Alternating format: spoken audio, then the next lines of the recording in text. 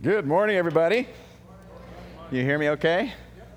All right, awesome. It is a lovely morning to be with you all. For those of you who don't know, my name is Kevin Kersney, but I am the discipleship pastor here. Every now and then, I get up here and talk to you guys, which is always, it's good. But boy, is it a challenge. It's a tough thing. I can't imagine. The guys that get up, like when Isaac and Sam, they get up weekly and they do this type of thing. And you should be proud that you have that many good speakers. I'm a third string guy, but I'm praying that God brings me through and you will hear the first string word of God today. All right. So here's the deal. Last Sunday was Father's Day. Fathers in the room? Because last day you weren't. Last Sunday.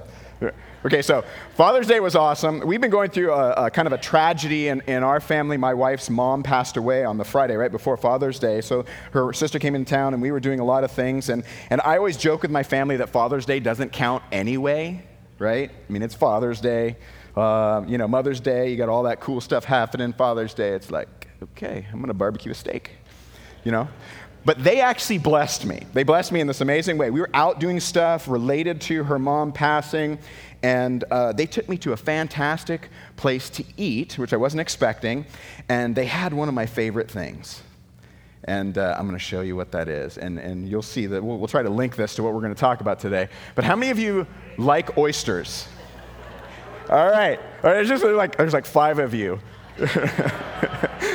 In my family, it goes directly down the line of gender. My son and I love them. My daughter and my wife will not even look at them. Right? They are, because, from our perspective, they're wonderful. They've got a salinity, a briny taste. To them, it's like someone loogied in a shell and you're going to swallow it, right? So it's so it's a little bit unusual. But it got me thinking. When I think about an oyster, those are eating ones. These are actually Kumamoto oysters, which are insanely good. They're small, so for those of you who might be like a little worried about trying an oyster, I recommend these as your first shot. They're lovely, but there's something about oysters that these don't have. Do you know what that is? You know what happens in oysters sometimes? I think I heard it. Every now and then, oysters, specific kinds of oysters typically, will end up with a pearl on the inside. And pearls are wonderful because they're one of the few, if not the only, gemstone that is made organically by an animal. It's amazing how these actually get created. And so that stuff around the pearl, yeah, that's the stuff I like to eat. So how many, there's like 5 of you in the audience that like eating oysters, and the other of you are like, yeah, I like pearls. Right? So pearls are wonderful. They're amazing. And to be honest, what happens in a pearl is an object or a bacteria that's not supposed to be in there gets in there, and the animal itself starts to create a covering over that.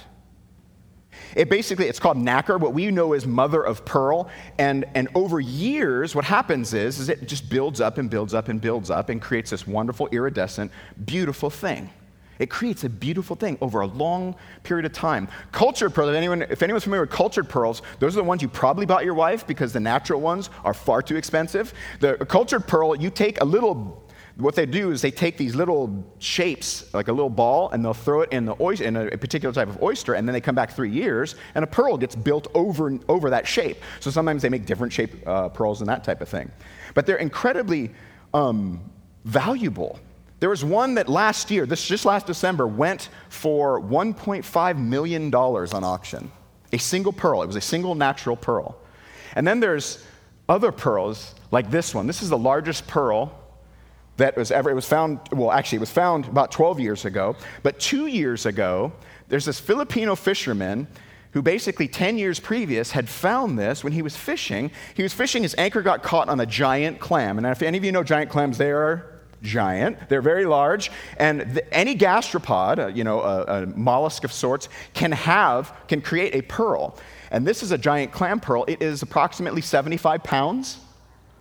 It is 2 feet across and about 1 foot thick. And you can see that it's curvy. It's not round like that. Not all animals will create a perfectly round pearl. The guy hid it under his bed for 10 years for good luck. He did. He hid it under his bed for 10 years for good luck, and then just recently it came out, and they're estimating, I don't know what the truth is, but they're estimating that pearl, it's not a really iridescent, pretty pearl, but it's so unique, they're saying it could be worth up to $100 million. I don't know if that's true because it's in like the Philippine city like center in that area. They just kind of put it right in there, and I'm sure they don't have great security, so I don't know if that's worth $100 million, but it could be. The point is can you imagine the amount of time that giant clam had to be there to create this pearl?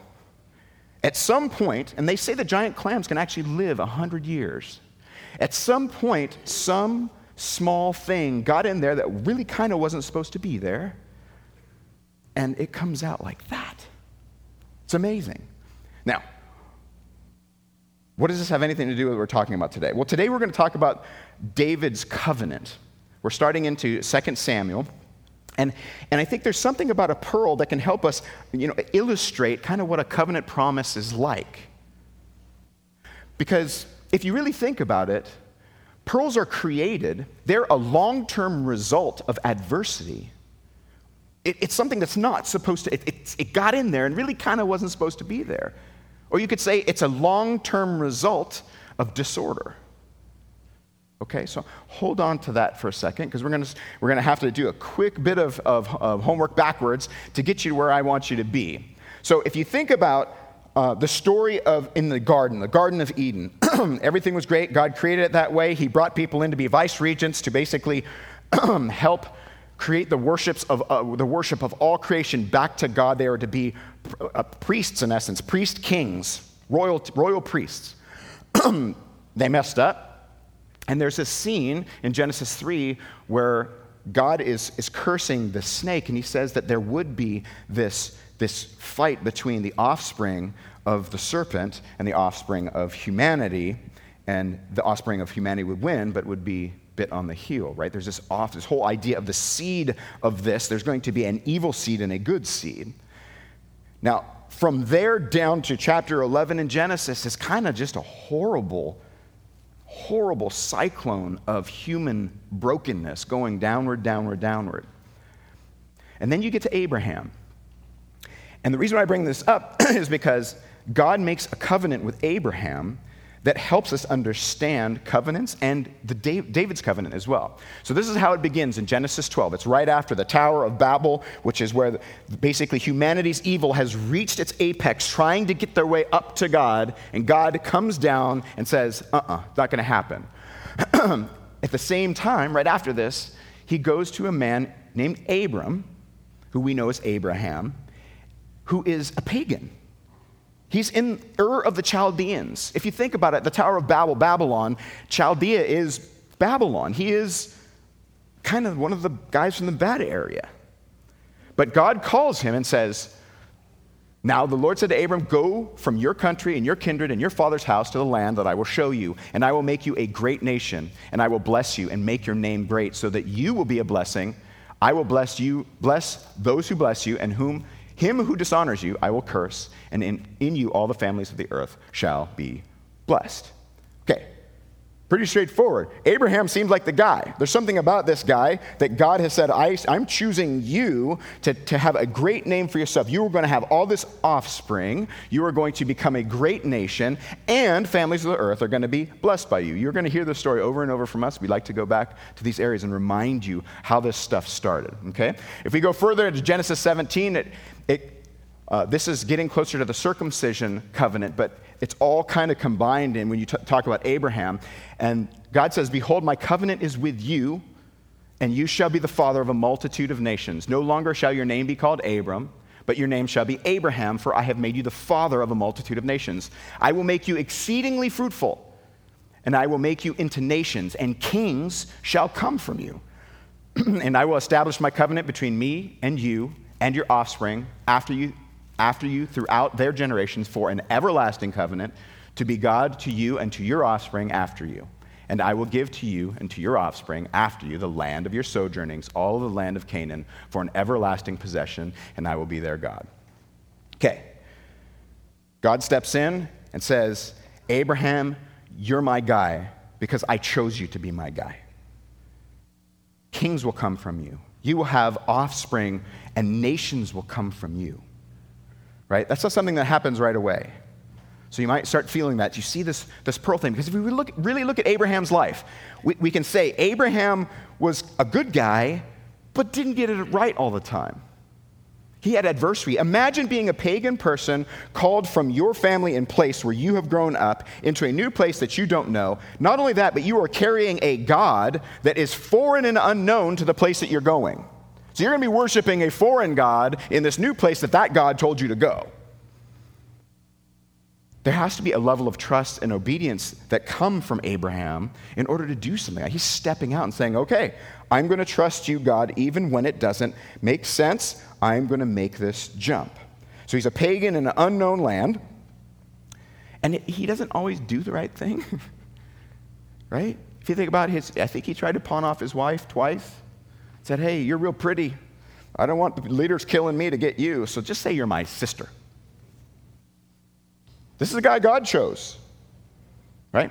So he's not a perfect guy, but what I want you to realize is that through the dirt and grit of Abraham's life, there is this promise of something that is coming. Does that make sense? Do you understand my pearl analogy now? And I think you want to look at covenant that way. There's something about covenant promises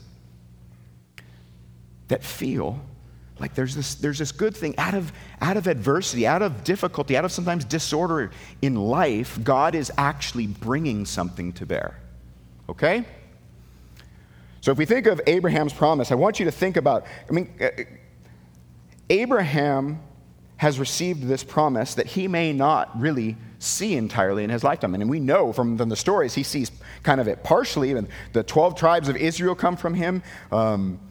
So a nation does get formed, but after him. But I want you to capture this one thing about covenant. And if there's anything you take away, if you just ignore me for the rest of the day, my oyster madness and all that stuff, just simply take away this. That our God is relentless in using everything he has in order to restore his people to a place that is full of his presence. God is relentless in using all that he has to restore his people to a place that is full, overwhelmed with his presence. And this is what I want you to capture. When you think of covenant, I want you to be thinking, okay, this is God's doing this thing. So this promise is a people, place, presence. God wants to be, ever since Eden, where he was with people, where he was with his people, he was with his creation, he is trying to get his people back to where they should be, into the place that he wants them to be, operating in a particular way so that his presence can be with them the whole time. Now, we don't have time to go through other covenants, but this is, you will see this floating through the covenants of the Bible. And this takes us to our text for today. We're jumping, we ended last week on 1 Samuel. We finished 1 Samuel, and we're jumping into 2 Samuel, and I'm jumping already to the 7th chapter. I'm going to give you a little bit of background, but at the end of the day, there are two scenes we're going to talk about today. There's a scene where David and Nathan are together, and then there's a scene of David's response. So let's jump in. Now, when the king lived in his house, this is King David, and the Lord had given him rest from all his surrounding enemies, the king said to Nathan the prophet, "See now, I dwell in a house of cedar, but the ark of God dwells in a tent." And Nathan said to the king, "Go do all that is in your heart, for the Lord is with you." Now imagine, we have these moments in our life. You imagine these moments, maybe you're sitting in your favorite place, on your favorite chair, sipping a coffee or your favorite beverage, if that be a beer or whatever, and you're pondering the things that are happening in your life, and you're with your buddy. Just, you can see it. You can see these two guys sitting there you know what? David just says to Nathan, God's done so much for me. I got to pay him back. I want to do this for him. Now, so that you don't, think this is just a Bible thing, this is actually a popular thing. If you look at the ancient world, in the 15th century, for example, there was a pharaoh named Thutmose III, and this guy, some people actually believe he was a pharaoh during the Exodus. And there's a song by his god Amun-Ra that actually it's like a victory song because Thutmose was so successful in military conquest. He came back and he built all kinds of wonderful temple stuff for his god Amun-Ra. And there's this obelisk that has a song that's the victory hymn. And in that, basically Amun-Ra promises his servant, the Pharaoh, I will make you be on the throne millions of years in the name of Horus, who's like the guy.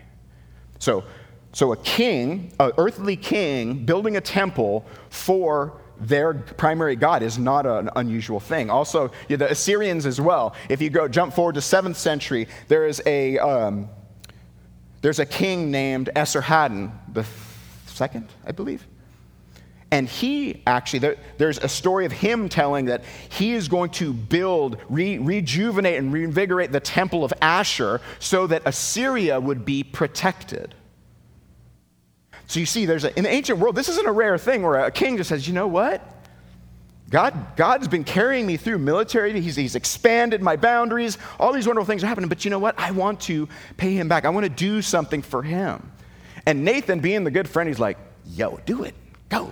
Right? This is your buddy just automatically agrees. Now, Nathan is a prophet. I'm not going to go into him much. This is where he's first introduced in this story. But in the coming weeks, especially next week, you'll hear more about Nathan. But at the end of the day, the prophet is going to speak into the king's life and tell him what he should or should not do. And the immediate next scene, actually, before I get there, knowing what's happening before we get into this area, you have to know what leads into David wanting to build this temple. He has been crowned on all of Israel has basically accepted him as king, anointed him as king. There's a unification of all of Israel. He's been in 2 battles with the Philistines. This is right before he's getting into this covenant. There's 2 battles with the Philistines. One where he calls the Lord of bursting forth because the Lord went before him. And in the second battle, he asks the Lord, hey, should I go in? He says, no, actually do this other thing. He constantly is humbling and submitted to God as he goes into war.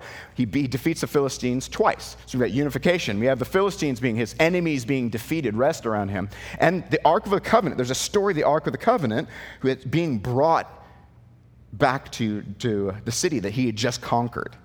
Right? And the whole point is the Ark of the Covenant is the footstool or the throne. It's a mercy seat where heaven and earth meet in this very place.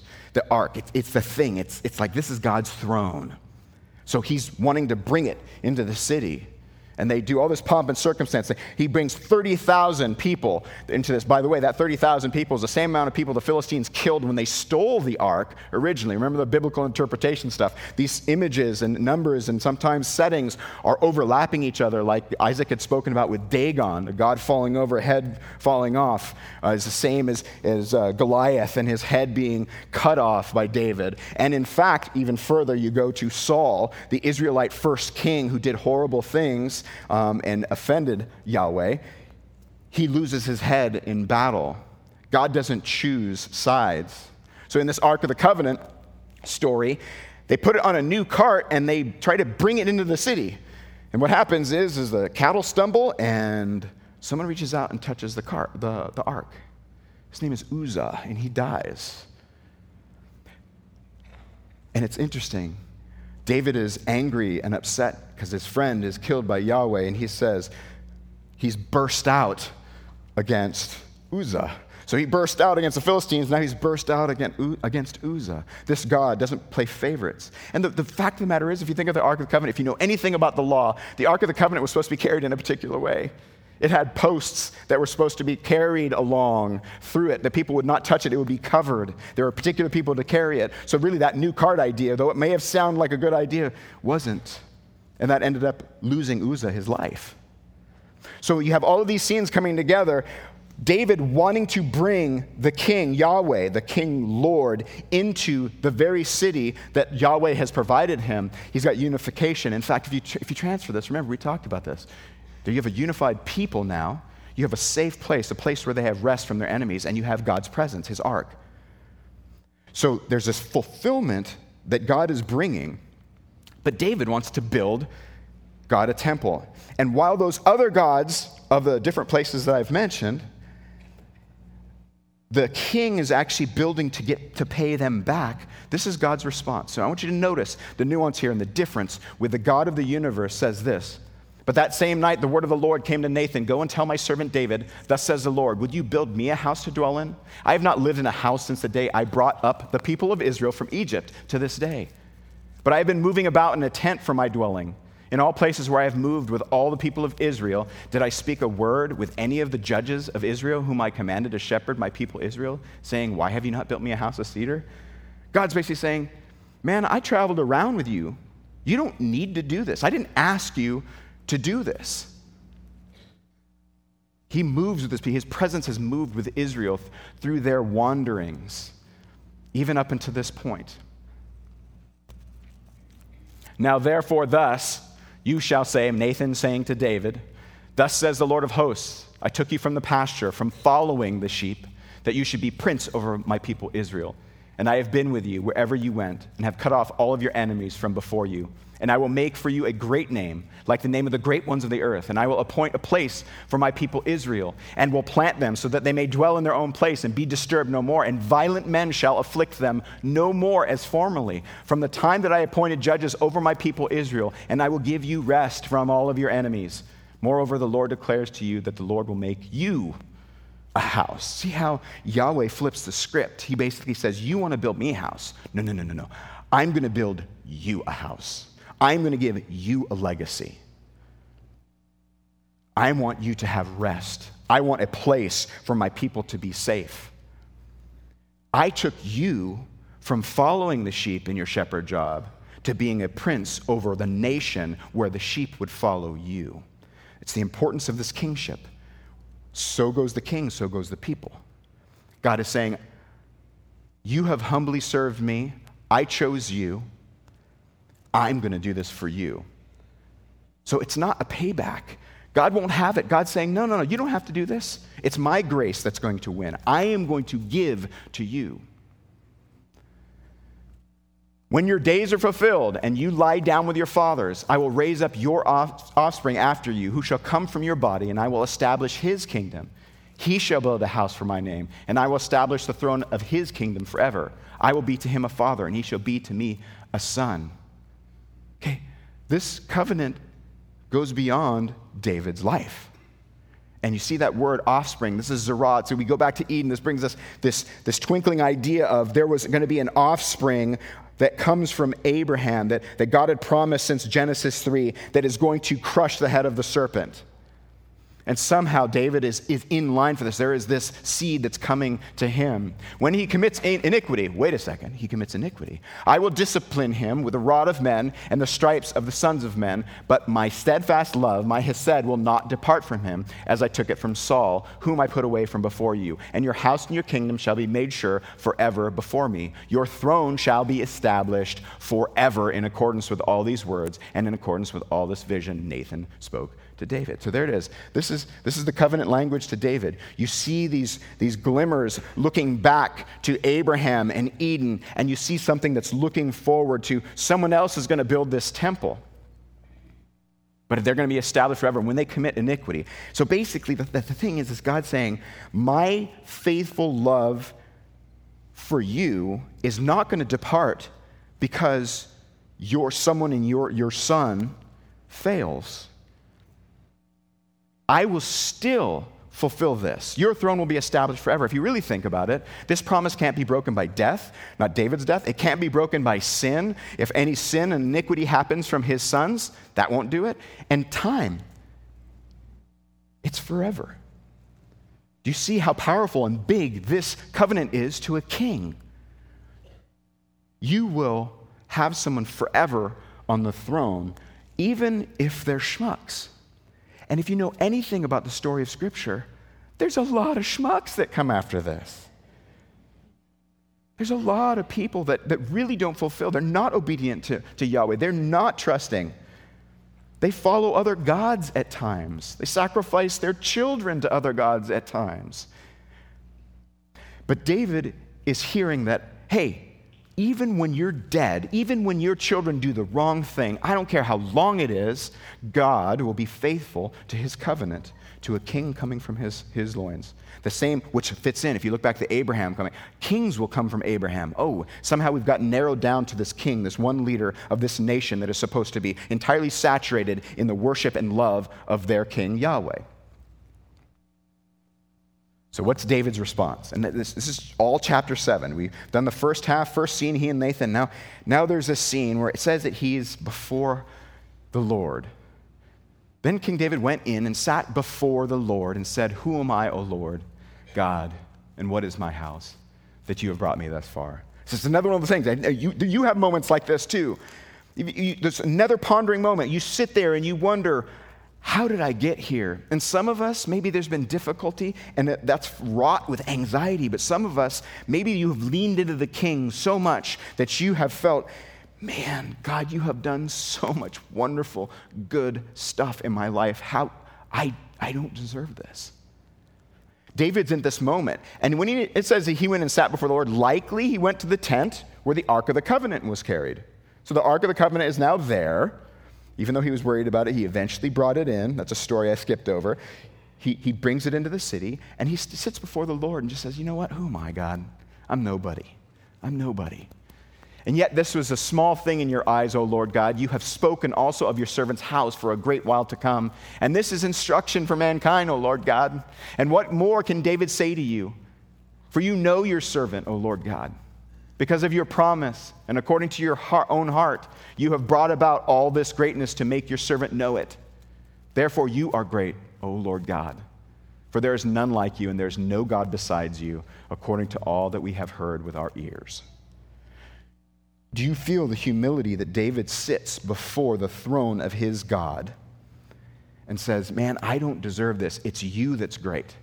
This is that heart and attitude that when you hear the Bible talking about David having a heart after God's own heart, this is the type of thing that you should be seeing. I'm not bringing stuff to the table, Lord. You are. But you know what? I'm going to be your servant. I'm going to do as you ask. And who is like your people Israel, the one nation on earth whom God went to redeem to be his people, making himself a name and doing for them great and awesome things by driving out before your people, whom you redeemed for yourself from Egypt, a nation and its gods. And you established for yourself your people Israel to be your people forever, and you, O Lord, became their God. He moves to the nation saying, hey, you put me in charge of this group somehow, and what better nation is there than the one you've put together? You've given me the access and right to shepherd this people, to be the prince to this people under your dominion. How awesome is it that you have put them together for their purposes? And now, O Lord God, confirm forever the word that you have spoken concerning your servant and concerning his house, and do as you have spoken, and your name will be magnified forever, saying, the Lord of hosts is God over Israel, and the house of your servant David will be established before you. For you, O Lord of hosts, the God of Israel, have made this revelation to your servant, saying, I will build you a house. Therefore your servant has found courage to pray this prayer to you. And now, O Lord God, you are God, and your words are true, and you have promised this good thing to your servant. Now, therefore, may it please you to bless the house of the servant, so that it may continue forever before you. For you, O Lord God, have spoken, and with your blessing shall the house of the servant be blessed forever. David is just going to pray that his buddy Nathan was spot on. Nathan brings this word from the Lord to him, and he just goes, you know what? I'm going to go to the Lord. Lord, thank you.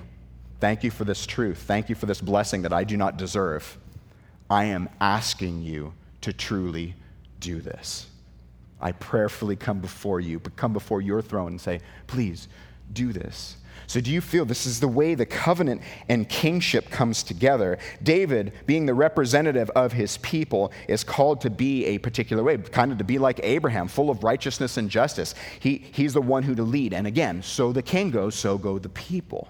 So the covenant has brought itself down. It went to Abraham and a family, to a nation, and now to the leader of that nation, saying, God will always be behind the leader of this nation. Covenant and king. David feels this. He sees this. You've got to know, they were saturated in these covenants. He knows the stories of Abraham. And he knows, this is a what's the word for that? Just the key. It is an opus. It's a magnum opus moment. This is a moment for David. This is it. It's that time. You know where it is. Maybe you got that job that you always wanted and you figured nothing is better than this. David is at that point, understanding how God's covenant and his vocation that he's being called to have come together. But here's the deal. Oh, and this is interesting. This is how David sees this. And David knew that the Lord had established him king over Israel and that he had exalted his kingdom for the sake of his people Israel. You notice that the king is not there for himself. He's there for the people that God has put him in place of. But we all know the realities. If you think of a forever king and you look at the nation of Israel, you're like, that didn't happen. The kings were actually debased. They went after other gods. They did the wrong things. And in reality, Israel is put out into exile because of it. And you have to know that when we get to the New Testament, there's this feeling that even though they came out of exile, there's not a king on the throne. No king has fulfilled what God has said. Solomon built a temple for God, and I think that's partially fulfilled in David's, right after David's life. Solomon builds a temple as he was instructed. That's absolutely correct. But Solomon turned out to be kind of a bad guy too. So at the peak of everything with Solomon, there's just another bad guy. But God says, no, it doesn't matter if they're iniquity, because I promised you. So is there a forever king? And you know what? This is where the messianic hope comes from, this Davidic covenant. It's this idea of there will be an anointed one who will remedy all that God has promised. He's going to give us rest. He's going to give us a place. He will ensure that his presence will be with us all the time. But, they come out of exile and then they're under the Romans' thumb. So there's this deep yearning and desire to see the Davidic covenant completed. There's this desire in Israel like, no, God, we want you to come in and fulfill this thing. We know that we're messed up, but we want you to come in. We are waiting the day where Yahweh steps in and changes everything. So when we go to the New Testament, you see things like this, speaking of a man named Jesus Christ, the book of the genealogy of Jesus Christ, the son of David and the son of Abraham. If you think about these covenants, this is just tying them together. Jesus somehow is connected to these two gentlemen. How about this from Luke? In the 6th month, the angel Gabriel was sent from God to a city of Galilee named Nazareth to a virgin betrothed to a man whose name was Joseph of the house of David. And the virgin's name was Mary. And behold, you will conceive in your womb and bear a son, and you shall call his name Jesus. And the Lord God will give to him the throne of his father David, and he will reign over the house of Jacob forever, and of his kingdom there will be no end. Do you see this? This is early on in the gospel accounts. They're basically saying, no, you need to pay attention. Covenants, do you remember this covenant language? We're talking about a king who is fulfilling this eternal kingship. He's stepping in, and he will be the one who ensures that there is a place and that God's presence will be with us, that a people will be unified around this king and be unified then again around the God of the universe, the true king. So, even Jesus says these unique things. Again, the kingdom of heaven is like a merchant in search of fine pearls who, on finding one pearl of great value, went and sold all that he had and bought it. This merchant that's like the kingdom of heaven took everything. I mean, you've got to think about a merchant. Merchant buys and sells. That's how they make a living. Buys and sells, buys and sells. This is his retirement transaction because he's buying the one thing and paying everything he's got to buy this pearl of great price. Jesus becomes the pearl of great price. Jesus becomes the fulfillment, these prophecies coming together in the person and work of Jesus, who not only is fully man, but is God. God coming down to fulfill his promises to Abraham, to Israel, to David, to fulfill his desire from the very beginning to say, Eden was what was supposed to happen. I wanted to be with you. I wanted you to have a safe place. I wanted to create a people who are surrounded by, they're coming encompassing me and all that I have that's good for all of creation. God will relentlessly seek to restore his people to a place that is full of his presence. And the New Testament is just, it's dripping with the concept of this is done through Jesus. Jesus is the one, he's the one who came. But we have to consider how it happened. This king didn't come and destroy the Romans. This king didn't come and rule with an iron scepter the way we would think. But yet, he comes and lets all the evil of all of creation pour out on him. The people he would come for, the people that he's wanting to organize would reject him. The whole people of the place. They didn't want his presence. So they strung him up to a cross. And when you see these words, which were nailed above Jesus, you have to think, man, that's so ironic.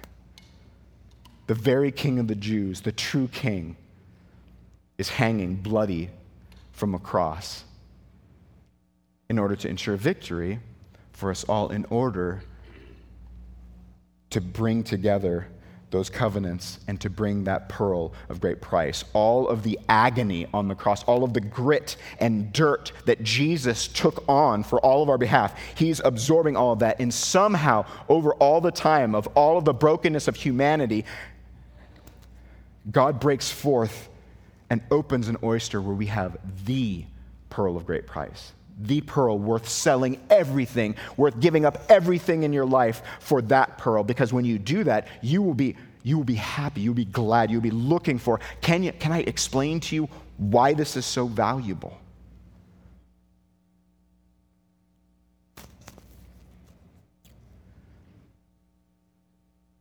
In a couple minutes, we're going to take communion, but I want you to think of this story. So the worship team, you guys can all come back up. I think we all have a habit of going one of two directions, just like David. David's like, man, God's done all this cool stuff for me, time for payback. Or I'm going to stake a claim for God in Jerusalem. God's like, you don't have to do that. My claim is staked. It's actually staked in you. So there are some of you here that literally you're feeling you've got to pay God back.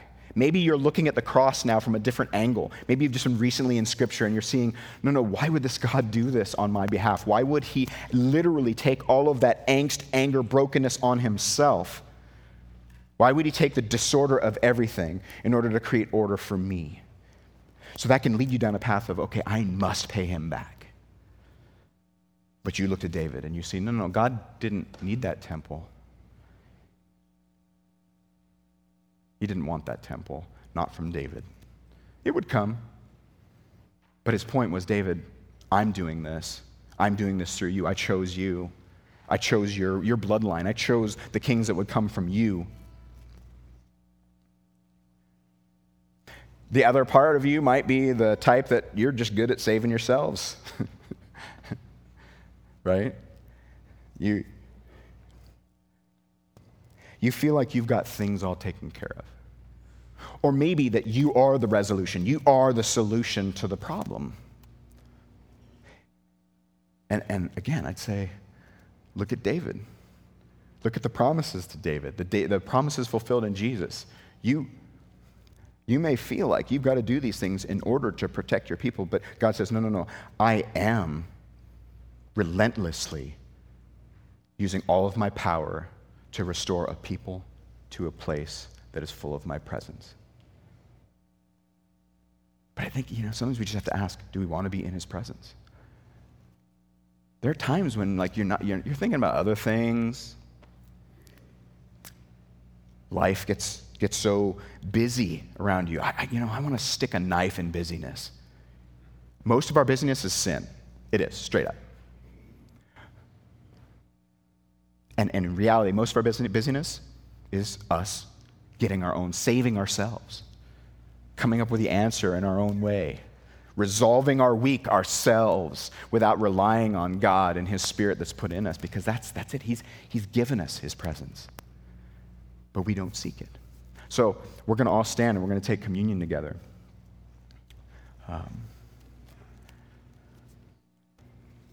And I want you to take a moment to really think about this and confess. God, where am I thinking I need to pay you back? I mean, it's one thing to love God. It's one thing to honor him.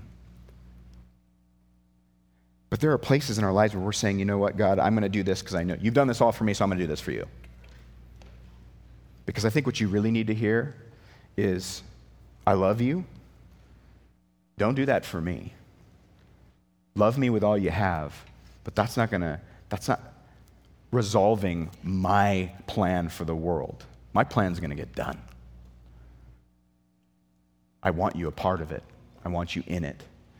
But the moment you think you need to pay me back, you've misunderstood me. I really think that's what God's saying. Now, and the other part of you, man, and I'm gonna put my finger, that it is busyness. We find all kinds of reasons to fill our calendar each and every week. We do. We fill it up. We fill it with things that make us feel important. We fill it with things that make our children love us. We fill it with all these things, and some of them are actually not bad things, but at the end of the day, if you've left no time, no white space for God, either prayer, Bible, or literally proclaiming his name to friends, family, coworkers, etc., then you have to ask, man, do I really want his presence?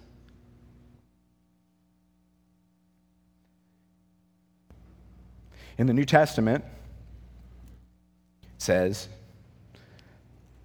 the Lord Jesus, when he was going to be betrayed, it says the day he was going to be betrayed, he took bread, and after he had given thanks, he broke it, and he said, this is my body. It's for you. Do this in memory of me. Does that make sense? These covenants actually are marked by sometimes symbols like this. This is our way of saying, no, I understand that Jesus was the fulfillment of all of these covenants, and I'm on his side. Let's take the bread together.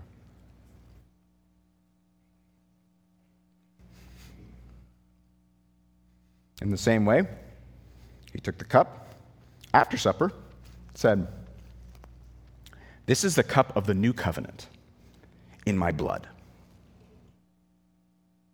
Do this every time you take this cup in remembrance of me. Let's remember our covenant promises. So every time we do this, we are proclaiming the death of Jesus and him coming. Because this God is faithful. He is absolutely head over heels in love with his people, like a father who disciplines, who chastises, who tries to move along to transform into the person of his family. So when you call Jesus King, you're saying, I'm part of this family. That's what should motivate you. He is faithful and just and hopeful. So let's pray. Father God, I thank you so much for your hesed, for your steadfast love for your people, for your commitment to your promises to your people that have actually come down through the ages to us such that we can benefit of nothing of our own. We didn't do anything, but yet you loved us. You loved your creation because you want to restore it. You want to be in its presence in a pure and real and full way. So we honor you today. We go out of these doors saying, we are with King Jesus. He is the fulfillment. He is the one. And we will follow his life of self-sacrifice to give hope to others.